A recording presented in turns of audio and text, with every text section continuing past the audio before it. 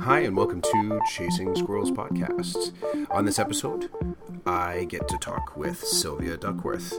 I first reached out to Sylvia back in March, and just because different projects were going on, and I gotta be honest, I just sort of cold called her, dropped her a Twitter message and said, hey, do you want to have a conversation with me on Chasing Podcasts? And, I haven't figured out the method. I don't have a stencil. I don't have this prototypical approach.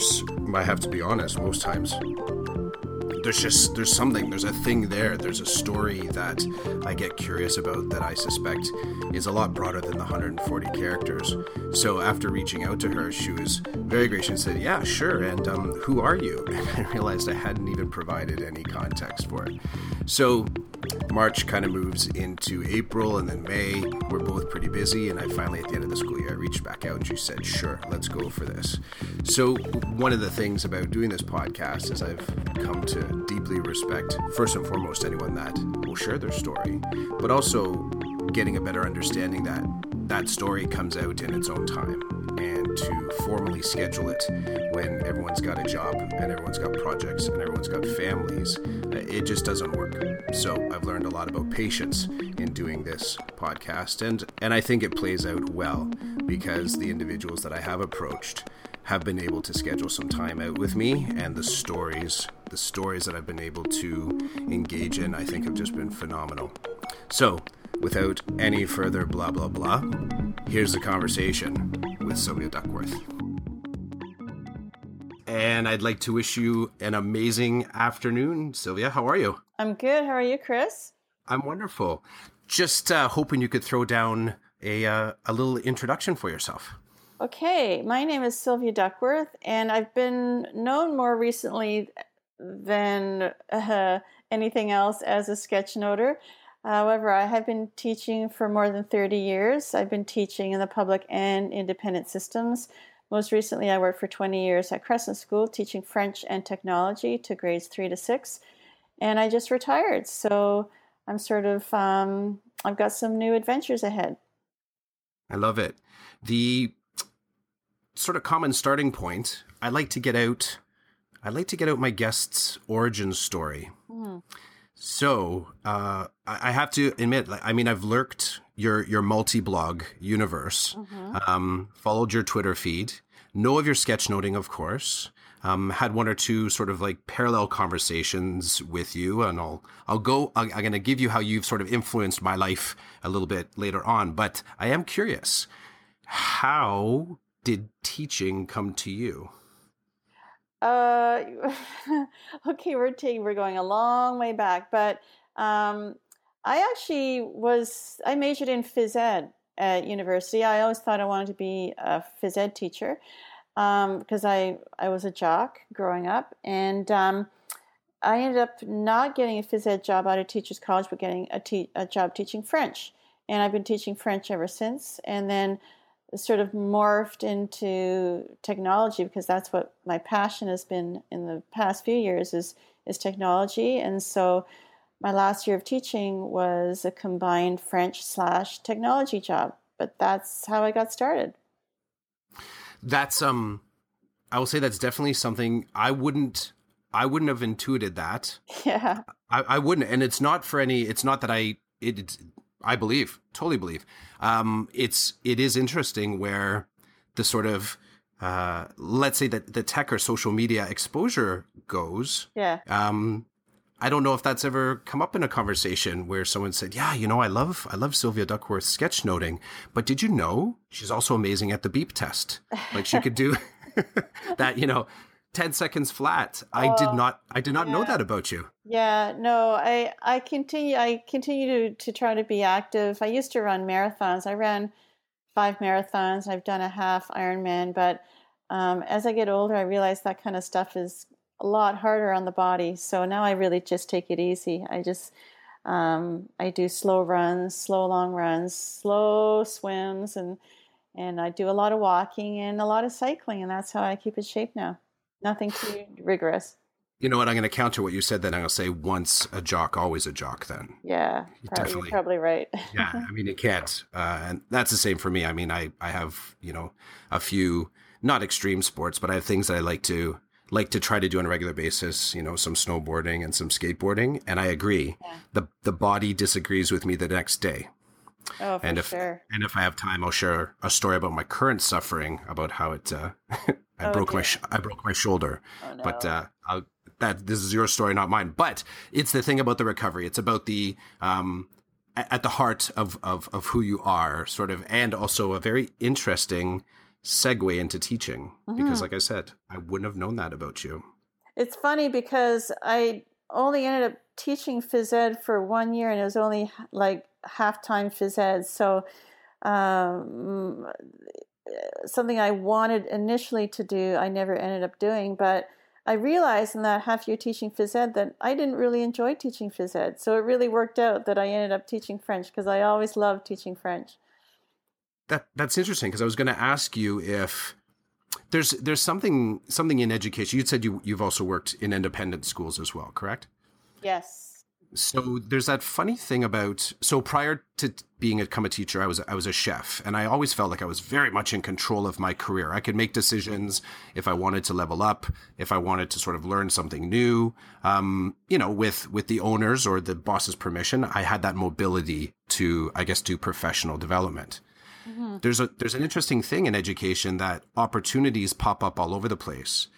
Hmm. Sometimes, though, they get on the waves and you sort of stop paying attention to them, and you look over and they've floated quite some distance away. And when you said you started with the phys ed, I wondered, you made me think about, was it something that you just you felt like it floated away from you, or you felt like you could easily kind of walk away from it? No, there were no job opportunities in phys ed. So, but there were lots of job opportunities in French. So French just kind of fell into my lap. I was at university. I only took 2 courses in French. Um, at the time, that's all you had to do to qualify to teach a subject at Teachers College. And so I took my 2 courses just in case, for Plan B. And that's what ended up happening. I ended up teaching French. That's cool. Did you find that Yeah. was it something hard to fall in love with, or was it, an easy pairing? You stepped into it, you connected. What was that like for you? It was tough. My first year teaching, I still have nightmares about it. I taught in Regent Park at a school called Lord Dufferin. The kids were really tough. The year before I got there, they went through 5 different French teachers who just quit on the spot. They couldn't handle the kids. And so I came, fresh out of Teachers College, green as anything, didn't know anything about discipline, had no idea how to deal with these kids. They kind of ate me up and spit me out. It was brutal. I think I look back now on my learning curve the first year, and I'm astonished I actually survived the year. I think I only survived because I didn't know any better, because it was my first year teaching. But I ended up coaching them in basketball and softball, and that was sort of I think that led to them accepting me finally as a viable teacher. And so I ended up gaining their trust through sports and managing to the end of the school year. And then I got a job somewhere else. I taught at Ryerson Public School for a number of years after that, which I loved. And then we moved to Montreal, and I taught in the public system of Montreal for a few years. And then when we came back, I started teaching in the independent school system because I couldn't get a job back in the public school system. They just weren't hiring any teachers. So I've been in the independent school system for the past 25 years of my teaching career. Wow. Yeah. Was there ever any within the independent school, was there any trepidation into stepping into that frame? Was there something in you that wanted to be a part of public education, but like, say, the public education system? Oh, yeah. Yeah. No, I was really, I mean, I needed a job, so I took what was offered me, but I was really sad to leave the public system. I developed, it's funny, the kids that you teach in the in these low socioeconomic neighborhoods where I was teaching, it takes a while to gain their trust, but when you do, they are so loyal to you. And I love teaching them at the end. And then you don't get that kind of student in the independent system. They have so many things in their lives that they take for granted, and there's lots of good teachers. And I just didn't get. I never got that kind of fierce sense of loyalty that I had from the kids at Regent Park and in Lord Dufferin. But I had a great career in the independent system as well. I taught at some amazing schools with great resources. So that's the thing about working in. If you're working in an independent school with lots of resources, you can do so much more with technology, which is what I've been able to do in the past few years because we have those resources. Mm-hmm. Mm-hmm. That's I love that effect that you described. It is it's blood, sweat, and tears in its truest form, and I would agree that emotional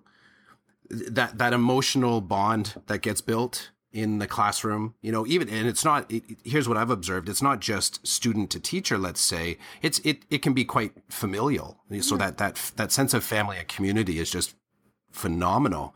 And, I could see how that would definitely, you would mourn that because that's the amazing side of the teacher effect, is feeling like you're getting not only deeper into curriculum, but actually to the sweet spot of relationships. Yeah, absolutely. And so, I mean, don't get me wrong. I had that in the independent system as well. The students were lovely. But they have so much in their lives. They're not lacking for anything. And their lives are so full. And I just didn't get that sense of appreciation that I got from the other students at the beginning of my career. Oh, I gotcha. Yeah. I gotcha. It is difficult to put words to. I would struggle to sort of articulate what that thing was. And I would feel similarly as you, as in, how do I speak to that relationship? And my current one notwithstanding, love what I'm doing now. But there was something about that connection. Who do you look to as a mentor in this path? I love how you've introduced that credibility factor, that it was through the sports that you got the street credit to get back to the curriculum. Do you see within your career a similar, I don't know, I guess a similar point of view as in some of the people that were touch points for you along the way? Do you have mentors? Absolutely. Like that? Oh my gosh, yeah. Who you got? Call them out. Okay, so Wendy Maxwell is a French teacher, and she created a method of teaching called the Accelerative Integrative Method. And I came across her stuff in the year 2000. And basically, it's teaching French with hand gestures and plays and stories and songs and dance. And so it's an amazing way to teach French. And I visited her when she was teaching in Toronto. I watched her do her thing, and I went, oh my goodness, I have to start doing this. So then I took up that methodology of teaching right away, and I've been teaching with it ever since. She's now in Vancouver, and she's she runs the AIM Language Learning Company. But she was my mentor so far as French teaching goes for many, many years. But so far as sketchnoting goes, I had a couple of mentors when I started 2 years ago. And one was Karen Bosch. So she's an educator in the States, and she started me off. I had so many questions when I started sketchnoting. I wanted to start on the iPad. And so I kept on contacting her. What apps do I use? What stylus do I use? How do you do this? How do you do that? And she was so good with me. And then the other one was Sylvia Tolosano, who I believe she's Argentinian, but I think she's a teacher now in the States. And I reached out to her, and she was great at mentoring me as well. That's awesome. And it's a, that, were you able to, okay, so I'm going to put these in two forms. So the mentors that you've just mentioned, do you see, when you look at the relationship between the ones, so the individual with AIM that you got to work side by side with her? Yeah. So okay. And then the other two virtually or digitally, did you get to meet them in person as well? I just met Karen for the first time at the most recent ISTE conference in San Antonio. So that was a big moment. We gave each other a big hug. It's been 2 After years. how long? How long was the 2 years. relationship before you got to meet? Two? 2 years, yeah, 2.5 years. And I have not met Sylvia Talisano. I hope to meet her.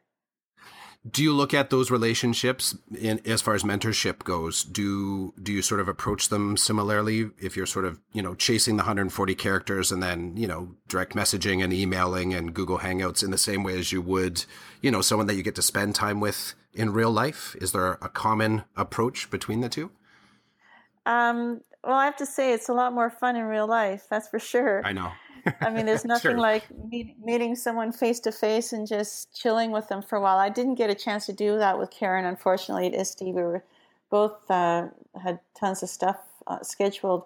But yeah, that's why, I tell teachers, get on social media. There's so much out there. There's so much learning to do. But there's nothing like going to conferences and meeting teachers face to face. Like nothing beats that. So, social media is great, but still get out there and make an effort to make teachers face to face. Mm-hmm. I totally agree. I have a couple people that started as digital friendships that I've gotten to meet in real time. And much like when you met your colleague at ISTE, it was quite remarkable. You're going from maybe a profile picture like, hey, you're you, and then you go right into the hug. And I was mentioning to a colleague of mine who started to build her sketchnoting skill toolbox. Her name's Pam. I think she's reached out to you a couple times, for some questions, or at least she's definitely followed your path a bit. But she was pretty interested in starting to get on Twitter. And I said, something for you to consider that when you start to use the social media, think of what it's going to be like to meet that person in real life every single time you post. Yeah. And you're going to have that moment. You're going to have that moment like you did with your colleague and a gentleman I got to meet. His name is Roland Chidiak. I got to meet him in real life. Roland. Yeah. And so in meeting him, when I met him, finally, I was like, this is awesome. Like, this is really cool. I feel like we've got something here. Let's keep moving this relationship. Let's do some stuff. Oh, yeah. No, it's a total icebreaker. Like, there's no awkwardness. You kind of give each other a hug and then you launch into whatever you're both passionate about right off the bat. You know already so much about each other. So that's why I love going to conferences. I'm actually addicted to conferences. It's kind of, my husband's like, okay, so you can't really afford to go to all these conferences. You have to stop. But I just love it. There's nothing. In fact, when I went to ISTE, I don't really attend a lot of sessions. Like, my point of going to ISTE, have you been to ISTE before? I have not. Okay, so you need to go at least once. I felt that one coming. I was like, and I probably should. It's coming to Chicago, next year. It's in Chicago. It's the timing of it, right? It's one of those interesting. Oh yeah, you're still teaching probably. I am, to sort of get the leave for it. I would have to start building that proposal now as to how I should get the release to sort of go through that. It's such an experience. It's kind of overwhelming, actually. And so I go with the approach that I'm not going to run myself ragged running from session to session. I'm going to go and just kind of see where the flow takes me. And I'll pop into a session if I feel like it. I'll pop out. But my main goal when I go to ISTE is, I've gone 2 years now, is to meet people, is to hang out at a Bloggers Cafe and just chat with people. Because there's nothing more rewarding than meeting your PLN after communicating with them for months. And then taking tons of selfies. That's also big at ISTE. No, I gotcha. Yeah. So I love where you've hooked me. I'm actually gonna reverse, go back down the path for a second here, because one of the things that I was curious about is that participation in conferences. And one of the things that I find I'm challenged by, and it's usually a part of the proposal when I'm asking for time away from the classroom, is how that experience, it's a very technical question, but often it'll be proposed from administration, is how that experience is going to translate back to the school, back to the students. Yeah. That's just the setup for this. Can I just start with a wow factor? Like, sure. Moscow? Yeah. Okay, so, and I get this big smile on my face, and I know you're at ISTE, and I get it. I it's on the wish list. And then I'm sort of looking at some other posts, and then I see that you're going somewhere in September, and I see you're going to Moscow, and I wonder to I wonder to myself. Okay, Tell me about that. I got contacted out of the blue, and I had, I did some research to make sure these people were legitimate, and sure they're legitimate, and they had a conference last year, and I checked it out, and I also talked to a couple of teachers who went to the conference last year to make sure I'm not going. No, I got you. Absolutely. I don't want to sign my life away and end up, not being able to get home or whatever. So exactly. But I followed through with it. I followed up on everything, and they're all legit. And they want me to come and talk about sketch notes. So I have to say, Chris, that the publication of my book, Sketch Notes for Educators, has given me this whole other level of credibility. Once you're a publisher, people start, thinking, oh, she's an expert. We're going to invite her to this conference. So anyone out there who's listening, if this is something you're interested in, being invited to conferences, my advice to you is to write a book. It doesn't have to be a long book. It can be a short book. It doesn't even have to be that good a book, but just get it out there, get something published. You can put next to your name, published author, and people will start contacting you. It's the strangest. That's remarkable. Thing. Yeah.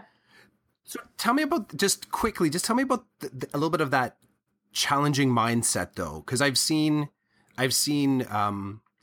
here's how, whenever I see, here's how I look at your sketch notes. I look at your sketch notes as a collection of experiences that not only are you documenting, so you're doing a little bit of a story keeping approach to it, openly shared, which I think is phenomenal. The other part to it, though, is that I really groove on what kind of compels you or what captures your interest. So the sketch notes in themselves, I look at, these are things that are of importance to Sylvia, and it sort of gives a little bit of an ink blot into, a little bit of your educational philosophy and the stuff that makes you up. And I know you've put a few out there about growth mindset and a little bit about, change and taking risk. What was there a process to sort of saying, I am now going to go way across the world and do a presentation on something that you're clearly skilled in, something that makes you happy, and you, as you said, you've published something on it, you've taken that step. Where did risk fall into that? Because I would just think to myself, like, I'm in awe. I'm in awe of your courageous step. Oh yeah, no. Every time I present, it's a huge step out of my comfort zone.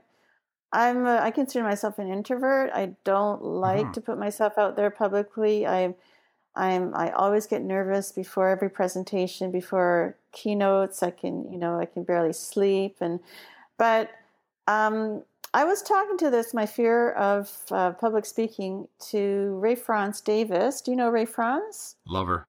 Yeah. So I met her there was a Toronto Innovator Academy last fall, and I was invited to be one of the coaches, and she was one of the coaches as well. And I was telling her about my fear of public speaking, and she said, Sylvia, the best way to get over that is to do an Ignite at ISTE. And I went, okay, I'm going to do that. So then I applied to do the Ignite at ISTE. I got accepted, and I pulled it off. So it was 5 minutes in front of about 1,000 teachers, and I'm going to see the next time I do a presentation, if I'm not as nervous, I can always think, oh yeah, it's because I've already presented in front of 1,000 people at ISTE.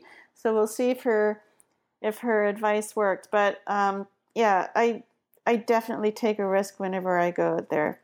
It's really, I'm stepping out of my comfort zone. But I truly believe that that's what you need to do to get over your fears, is to tackle it. And I know that from my own personal experience, but also I know a bit about OCD. I have a daughter who has some pretty serious OCD that comes and goes. And if you know anything about CBT, which is cognitive behavioral therapy, the way to get over anxiety is to approach it. You can't hide from it. So, there is a real science behind that type of approach. Someone put it to me with CBT is to reveal the evidence that supports your thinking. Right. And if there is no evidence, let's find a new way of thinking about this. Right. Well, So yeah, go ahead. no, you go ahead. You go I ahead. was going to say, so CBT, when people say, what is that? The way I explain it is like, say you have fear of spiders. So with CBT, the therapist would show you a picture of a spider. And then the next step, so it's scaffolding, right? So from the next step, from a picture, then you see a video of it. Then the next time you have a session, she might have like a dead spider, and then Yep. the next session would be a live spider, but in a cage. And then the next, so you're gradually at some point, you're gonna be able to hold the spider in your hand, but it's through exposure. Gotcha. And so the more you're exposed to what you're afraid of, the less you're afraid of it. And that's how I approach public speaking. Is that something, is risk taking something that, because here's the thing. I love spaces in my life where two ideas, though in conflict, are both true.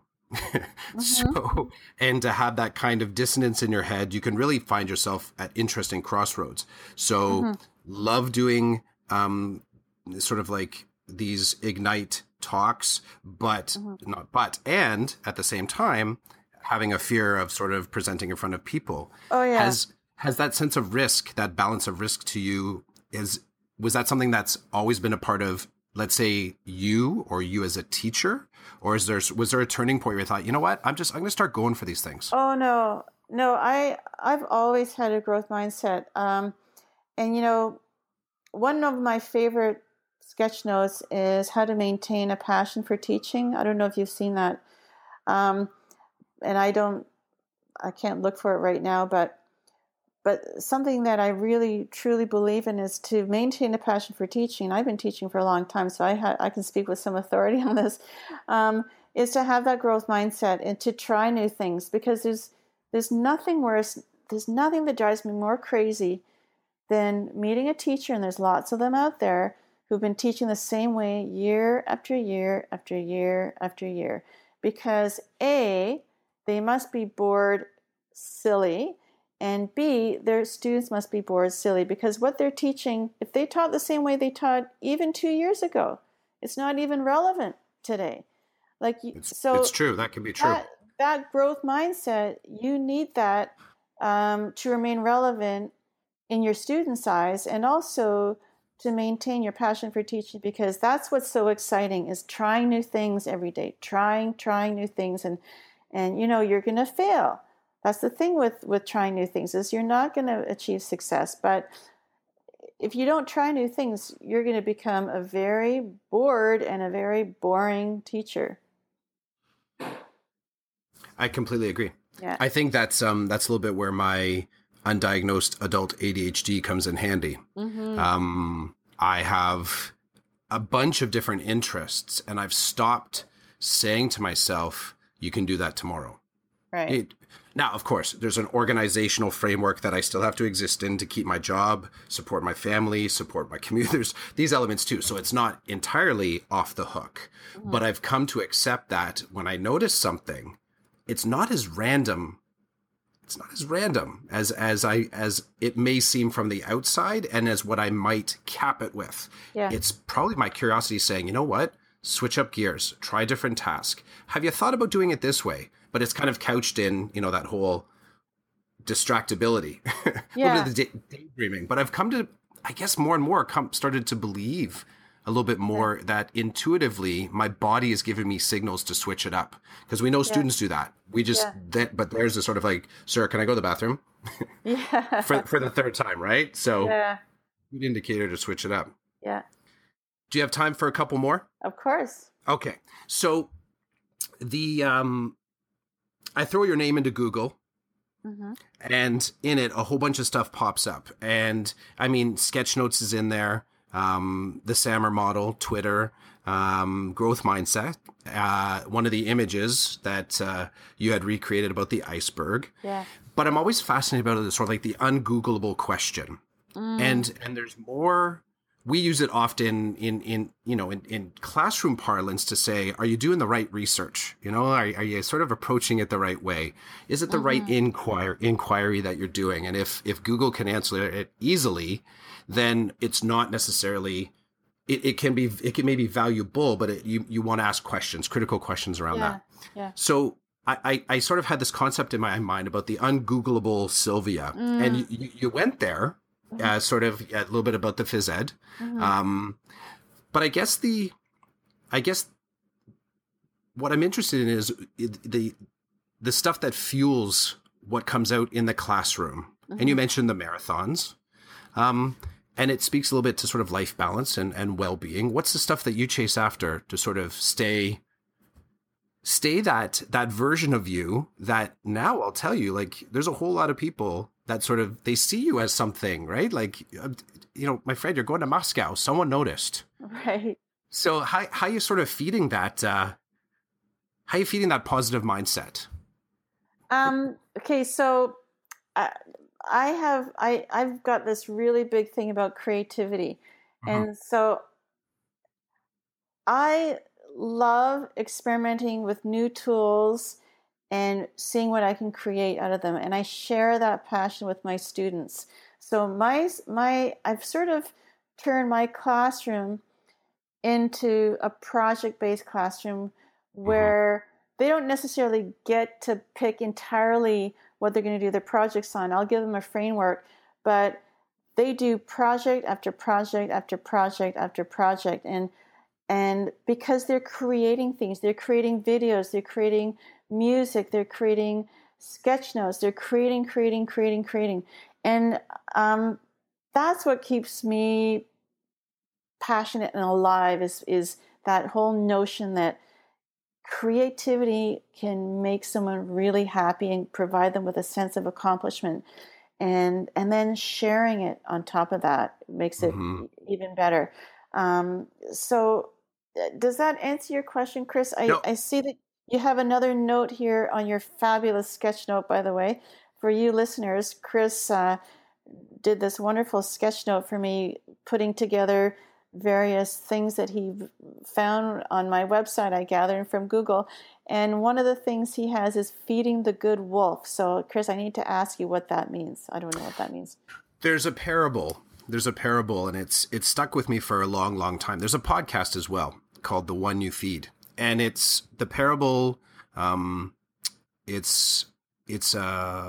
may be Indigenous American First People. I don't know exact origin. Grandfather and grandchild.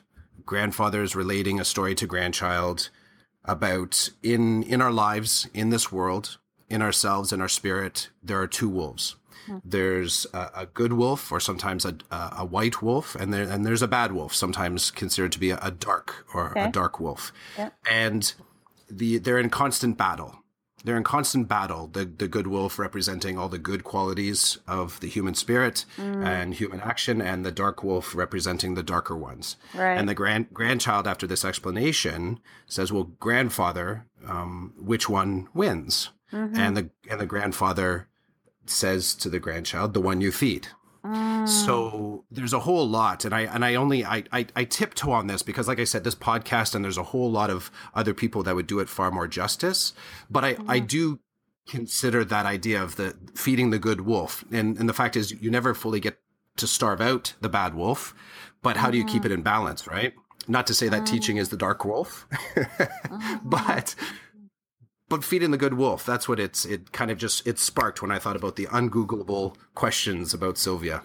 Oh, I see. Okay, I'm understanding now. So it's what goes on that in the life of private Sylvia that allows me to be creative and to enjoy. I think you said it though. You did say it because part of that, when I mentioned before about looking at your sketch notes, I don't know if I think it'd be way too simple of me to somehow suggest that those are just things that you're entirely doing for other people. I think you like to do it. Oh, I love to I think you, yeah.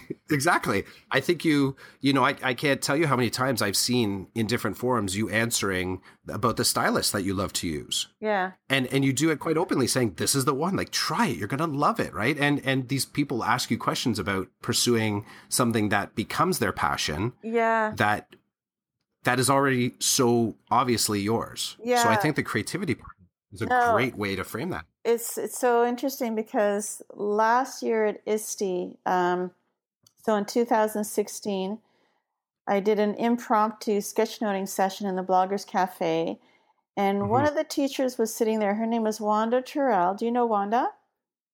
Have not met digitally or in real life yet. Okay, so you'll have to Google her. Okay. Terrell, that's Terrell. And she was sitting in the audience. She came up to me beforehand. She says, Sil, just to let you know, I can't draw. Like, I'm the worst at drawing ever. I said, yeah, I've heard that before. So I showed the group there, there's about 30 teachers, how to use this app called Procreate app on the iPad, how to draw with it.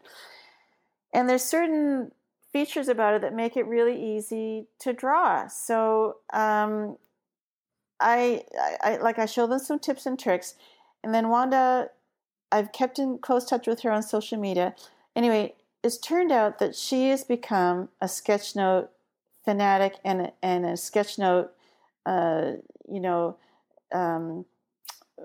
what do you call it? A huge promoter of sketchnoting, and she's become really, really good at it, to the point where the last ISTE, she ran an impromptu session in the Bloggers Cafe on how to sketchnote, and I was in the audience, and she's teaching me things about sketchnoting that I didn't know. So I said to her after, Wanda, do you realize what you just did? Like, last year, this time, you were in the audience going, Sylvia can't draw. And now you're conducting a sketchnoting session. We both laughed. And she said, yeah, it's pretty amazing, the journey I've taken. So for those of you out there who say you can't sketchnote, you got to give it a try. It's really not that hard.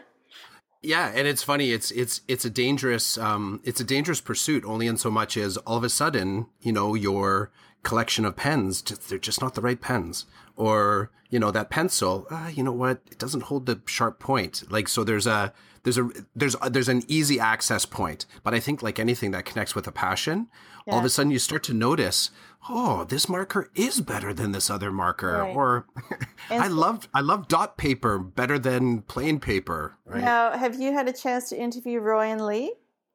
I had the pleasure of talking to Royan back in maybe February. Yeah. And I think it was before he sort of snapped off was it the Doodle a Day thing? Yeah. Yeah. I got to have a sit down with him. So I do know him. Fantastic guy. Yeah, he does amazing work with his students on sketchnoting. But I based my ISTE Ignite talk on the Doodle a Day challenge that he started, and also on another challenge on Twitter started by a group of American educators called Sketch 50. Mm-hmm. And so the premise of my ISTE talk was that with these Twitter challenges, it kind of created a sketchnoting revolution. My talk was called the Sketchnoting Revolution, where teachers and students from all around the world at all age levels and every subject area, they were discovering doodling and sketchnoting and the power of it. Mm-hmm. So Royan Lee is also is become one of my mentors so far as bringing it to students, and like his students are doing phenomenal stuff with sketchnotes. That's cool. I like that we have that connection, because the conversation was in the podcast I did with him.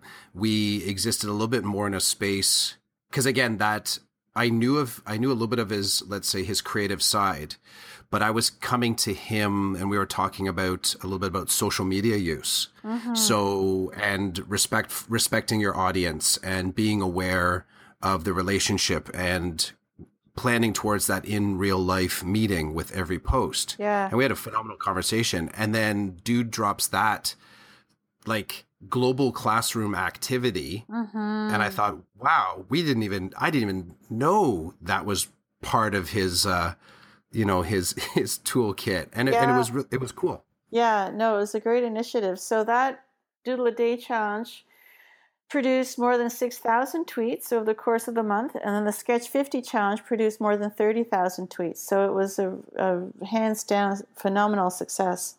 It was like a short run MOOC, like one of those online. Right. Because, and the other thing too, is there was a lot of skill sets there was a lot of sidebar in that. I tried to do the Sketch 50. I was just fatigued.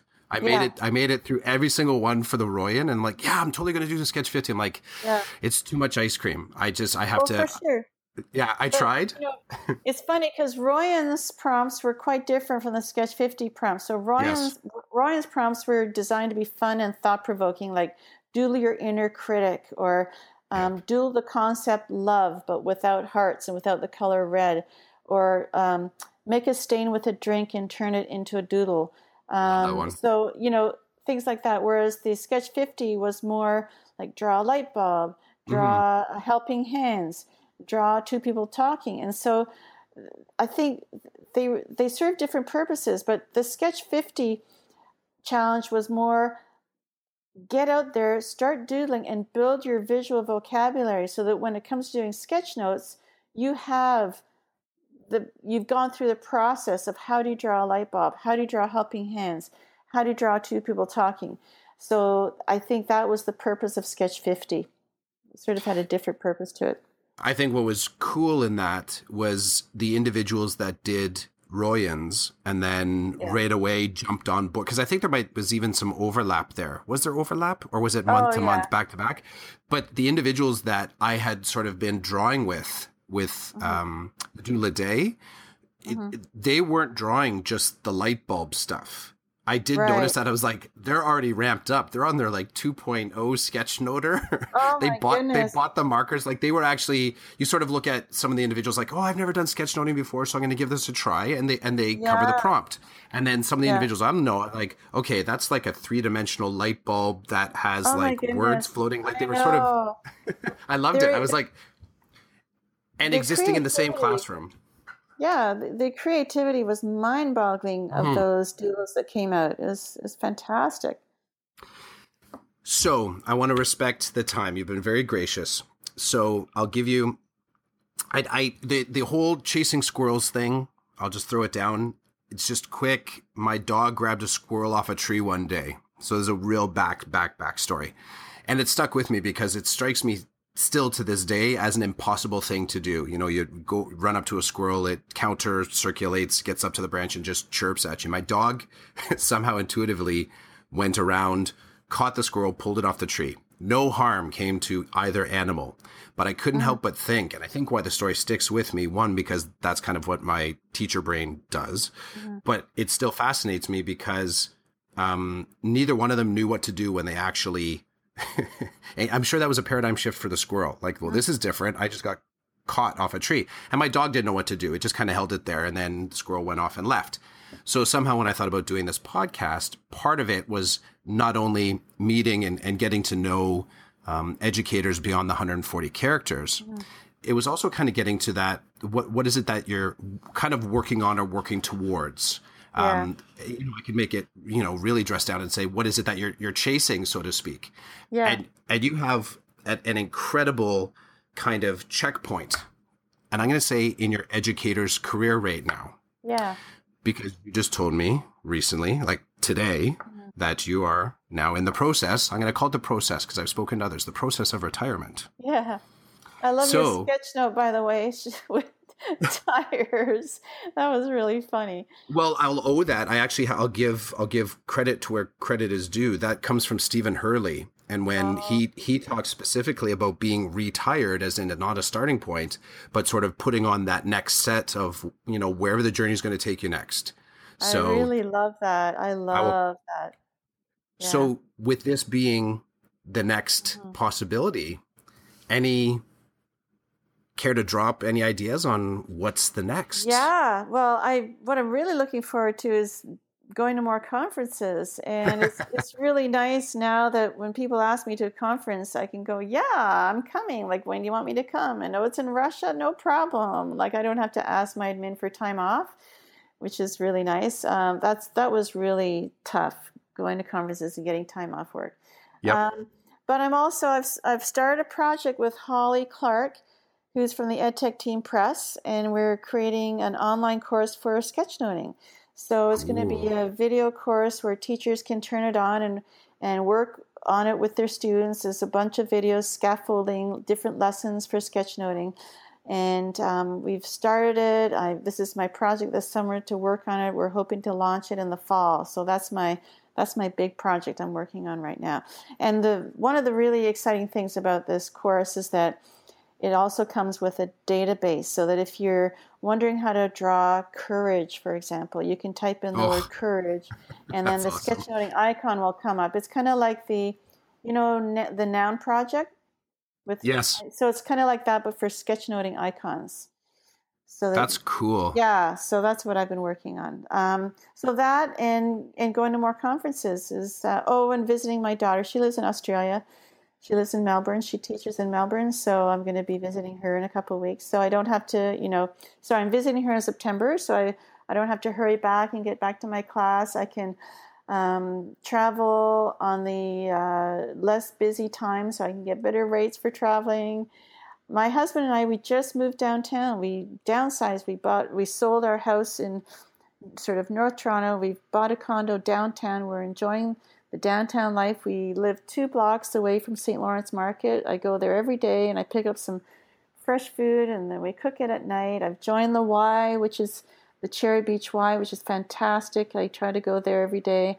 I'm really enjoying this place in my life. It's a great spot to be. Chris, when do you do for retirement? Oh, I love it. Not for a while, Sylvia. It's funny. I don't. Go ahead. No, you didn't get a chance to answer my question. Go ahead. Well, it's funny. The conversation comes up a lot. So both my spouse and I are teachers. She teaches drama and English at a high school in Vaughan, and I'm at a high school in Newmarket. Mm-hmm. And she very much, like, she knows the days. Like, she's counting. Yeah. This is my second career, so I've been teaching I'm going into my 13th year of teaching. Prior to that, I was a chef. I had been in hospitality since I was 13 years old. So right now, I turn 40. What is it? 2017. I turned 46 this year. Mm-hmm. So retirement conceptually is not something that I'm comfortable with. Like, I just don't have an idea of what that looks like. Numerically, it's still a little ways off. Yeah. Yeah. It's funny because I was not one of those teachers who would be looking at the clock either, like the countdown. It kind of snuck up on me, and I was getting these notices from the Ontario Teachers Pension Board, like, you can retire. I could have retired April 1st, and I kept on putting it aside.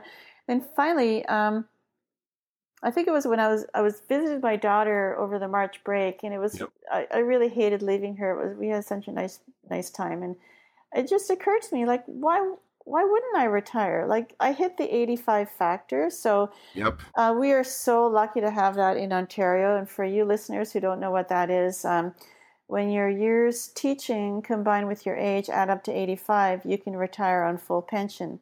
And so that point hit my career, and I looked at the numbers.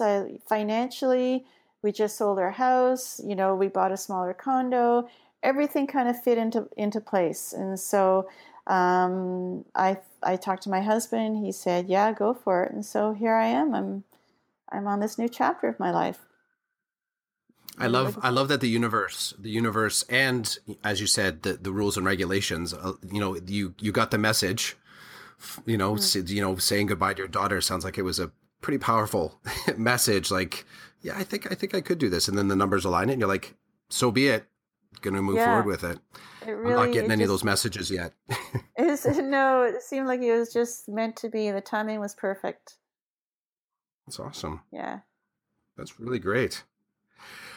My friend, I think that was wonderful. Okay. Where would you like to be found in this? Like I said, in this next stage, if people are reaching out, people want to connect with you, ask questions, see your work, where would you like to be found? So sylviaduckworth.com is my blog / website. All my resources are there. There's links to how you can email me. I've got links to my sketch notebook on how to buy it. Where you can find me, upcoming conferences. There's a page there for upcoming conferences, a bunch of other sites that I have going. So yeah, please, I love to hear from you. Please follow me on Twitter, Sylvia Duckworth. It's at Sylvia Duckworth, just the way it sounds. And I look forward to meeting some of you listeners if I haven't met you already. And thanks for having me, Chris. It's been fun. Absolutely. Thank you for giving me your time. And I wish you the best of enjoyment in the next steps. And by all means, I look forward to however they capture the video or the audio or whatever transcript comes out of your trip to Moscow. That's a phenomenally exciting next step. I would never get tired of saying that. I'm going to Moscow. I'm going to Moscow. Right. People are like, what? I'm taking a day off to visit a Moscow elementary school as well. So I'm curious to see how their education differs from ours. Yeah, and then I'll be taking a day off to tour Moscow to do the tourist thing. So I'll be taking lots of pictures and tweeting them out, sharing them out for sure. Yeah. I follow willingly. I look forward to the posts. Okay, thank you, Chris. Fantastic. Have a great afternoon. Thanks. Bye. Nice chatting. Chasing Squirrels podcast can be found on Podbean and iTunes. If you want to have a conversation on the podcast, please reach out to me. Probably the best way to connect with me is on Twitter. So that would be at Chris J. Clough. I also blog a little bit on WordPress. Feel free to check in on some of those topics. And I really do appreciate the time you spent with the podcast. Thank you for listening and have a fantastic evening.